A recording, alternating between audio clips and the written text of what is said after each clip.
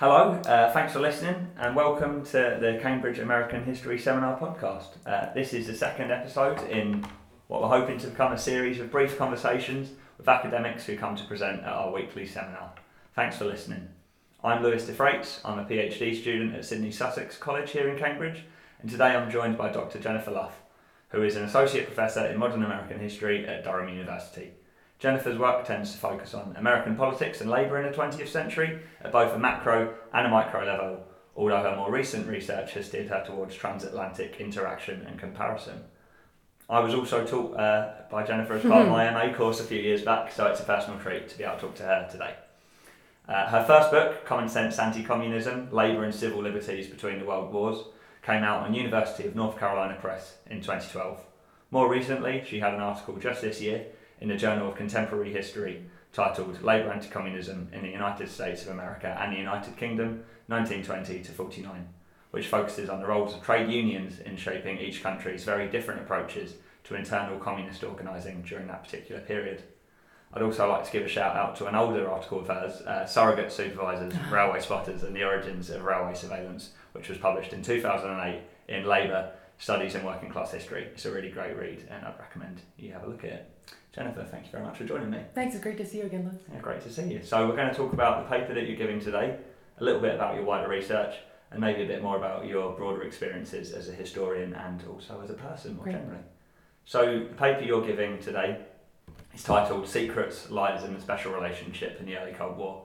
It's been pre-circulated for attendees of the seminar to read before we meet, but could you give a brief synopsis for the listeners at home? Yeah, thank you. Thanks so much for having me.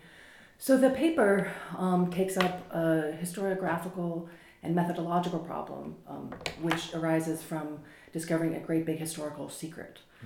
And I'll just briefly tell you what the big historical secret is. I won't bury the lead. So the secret is that beginning in the early 1920s and lasting through the early Cold War, the British government ran a very large program to vet and blacklist suspected communists from government service. And this program focused, as far as released records show, almost entirely on workers. That is, on shipbuilders, on munitions workers, on office cleaners, starting in 1935. And it exempted from scrutiny senior civil servants who sat the civil service exam, so people like diplomats or people like junior ministers. So it was very much a working class purge, not a broad kind of McCarthyist purge like we saw in the United States in the early Cold War. So the British government kept this policy secret from its inception through its codification by the British cabinet in 1927. And despite repeated challenges by a suspicious public that thought that this might be happening. And the policy is extremely well documented because there was a great deal of dissent in the British government about the policy. So at numerous times, the cabinet had quite strenuous arguments about the propriety of the policy, about its effectiveness, about its morality and ethics. So because it was so disputed, it's extremely well documented. For other reasons as well, it's extremely well documented. So that's the secret. Right.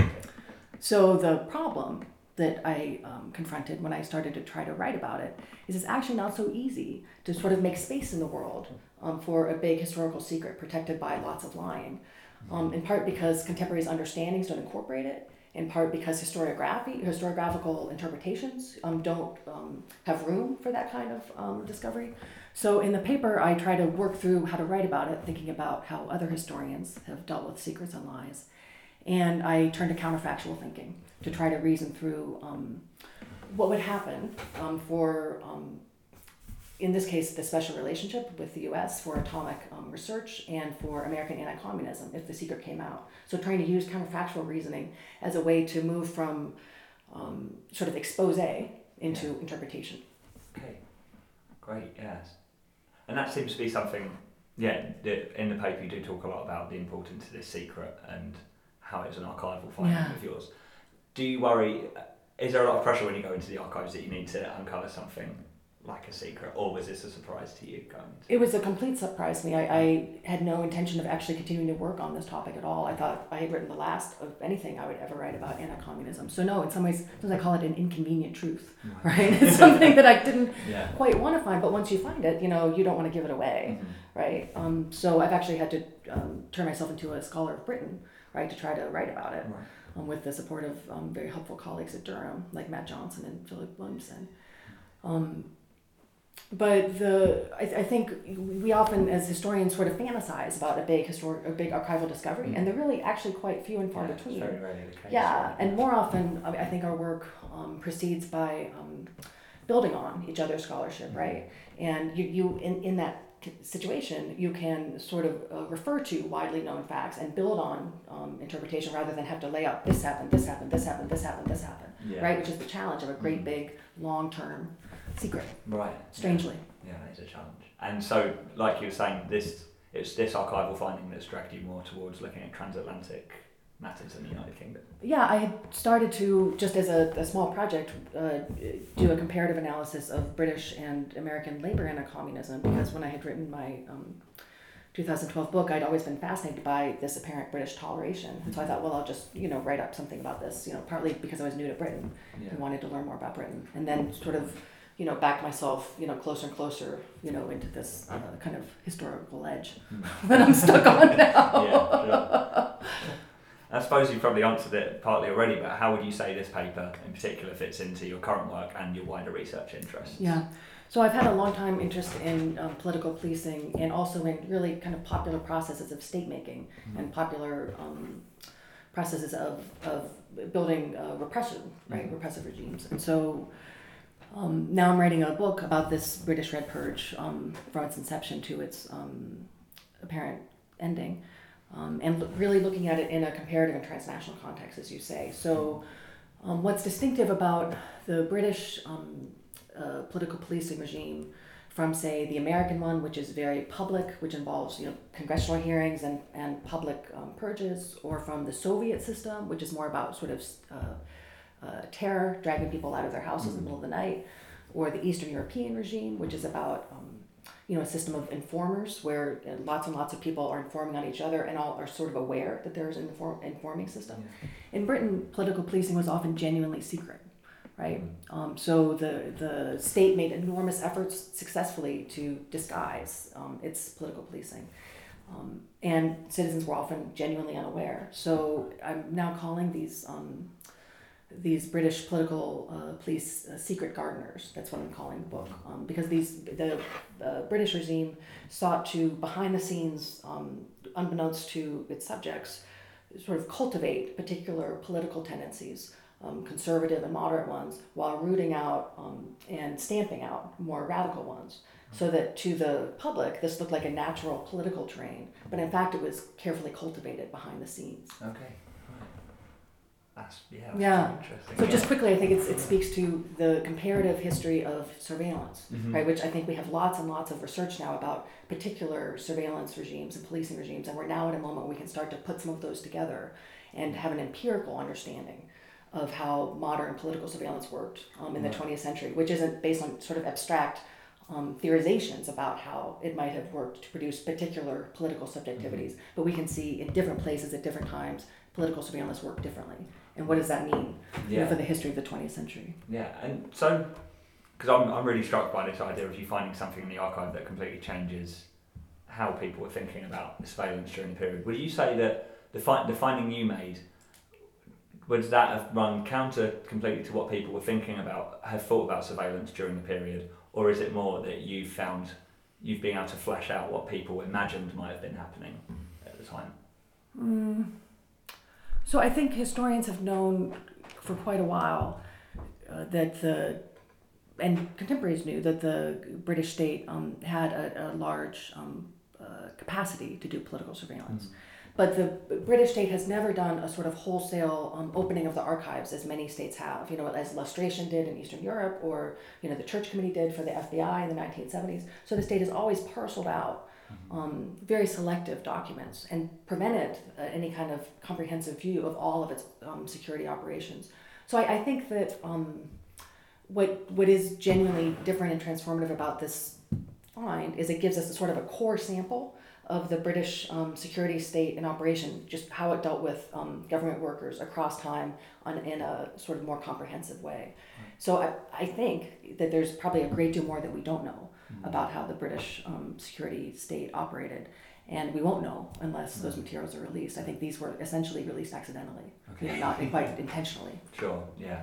And so one of the topics that you talk about in the paper is the relationship between British and American authorities over this issue, and how much can be disclosed and how much that, and that's what I think the power of the counterfactual is, and how much one source can give to another. Yeah. And I'm interested in that in terms of the special relationship, because you talk about the special relationship in your paper, and I'm trying to formulate this into a question. Do you think that that shows a particular strength of the special relationship during the period, or is it perhaps more fractious than people have traditionally conceived of it? I mean, I think the scholars have for a long time understood the special relationship as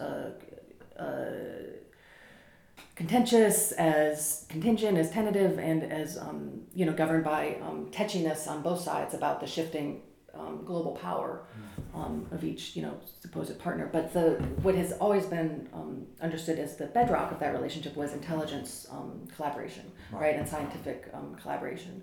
So here, I think that my findings point to a genuine danger to that relationship that the British government made an enormous effort to conceal, right? Okay. Yeah. Because the consequences for this special relationship, I think, would have been very great had the Americans understood how much the British government misrepresented its knowledge about communist presence among its government employees and information sharing that they were conducting with the Soviet Union in those years. Right. Okay. And the intention, I presume, is to turn it into a book eventually. Yes. Right. Yes. Great. So we look forward to that coming out soon. Yeah. So I suppose we'll talk a bit more generally now. What's a book or article that you've read in the last 12 months? Or, we can use whatever time frame you like that's got you excited as a historian. Yeah, there's a lot.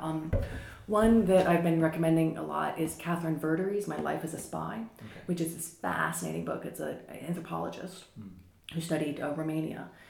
And she did ethnographies in the 70s and 80s. And then in the 90s and 2000s, slowly began to discover that the Romanians had kept a very large surveillance file on her. So she goes back to Romania and revisits her multiple 1,000-page file, and then reconstructs the surveillance conducted on her and sets it against her own records of her research. So it's both a sort of intellectual autobiography of her own experience as a very significant anthropologist, and a very sort of pitiless self-critique of her research practices and of ethnography writ large. She shows, for example, that ethnographers helped and other social scientists helped Romania and other Eastern European states actually expand their surveillance of the population outside of the cities, by their very presence in those countries in those years, contrary to their understanding. So I think it's a great teaching book for helping people see the development of a very impressive scholar, and for you seeing how that it's also just thinking about surveillance in a comparative way. Another book I often recommend that I love is Michelle Lamont's How Professors Think. Have you heard of this? It's fantastic. So it's also an ethnography of peer review. So she sat with a number of peer review panels, mostly in the US, I believe, for major fellowships and grants, and watched and talked to the academics as they conducted review of applications. And so she produces this very interesting ethnography of disciplines. So she looks at how history as a discipline operates differently from political science or from economics or from literary studies. So for scholars, I think it helps us in really profound ways to understand both how we work as a discipline and also how we misunderstand ourselves. It's great. Yeah, sounds great. Yeah, I really recommend it. What's the most interesting place you've ever been for research? Last summer, I went to look at the British Conservative Party archives, which are held at the Bodleian, and discovered that you have to actually write for permission to consult sets of those records to sitting members of Parliament, or sitting Conservative Party officials. So I wanted to look at the Whip's papers from the interwar years, almost 100 years ago. And at that time, the sitting whip was Gavin Williamson. Okay. And I wrote for permission a very anodyne letter saying I was a scholar, I would like to consult the papers, and received a letter very quickly back that said, I deny you permission. Okay. Because I believe that only whips should be able to look at the whips papers. Wow. Yeah. And I was denied access. Right. The 1922 committee, Gray Brady, I think his name is, did give me permission. But it was astonishing to see how sort of captive archives, captive by their holders, can still really be withheld. The Bodleian it holds them, but it doesn't control them. And it reminded me of something maybe 10 years ago or longer. I'd gone to consult the AFL-CIO archives, which at that time were held by the AFL-CIO in its own building in Maryland, and was studying labor anti-communism, and the AFL's very elaborate campaign to collaborate with and in sometimes cases push the U.S. state to repress communists. And in that case as well, a number of those records are withheld from archivists or from scholars. So the law department records were not available. Many of the records where, for departments where kind of the sausage gets made, were withheld from the public. So yeah, I mean, I think captive organization archives often are the most fascinating. You wonder if there's really something buried in there, or if it's just paranoia. Yeah. But we don't know. There's no way of saying it. Yeah. And just to end on, what's your favourite album of all time? I don't know that I would have a favorite album of all time, but I would say in the last year, maybe because of Me Too, I've been listening to lots of angry women's music. So I've been really enjoying Hole. Remember Hole? Live Through This? Yeah, that's a fantastic album, right? Yeah. I love Beyonce. I love Lemonade. That's been a fantastic album. So that's been on repeat in my car. Great. Well, two very different albums as well. Well, Jennifer Love, thank you very much for joining me. We're looking forward to talking about the paper on tonight and seeing what it develops into later on. Great. Thanks very much. Thanks, Liz.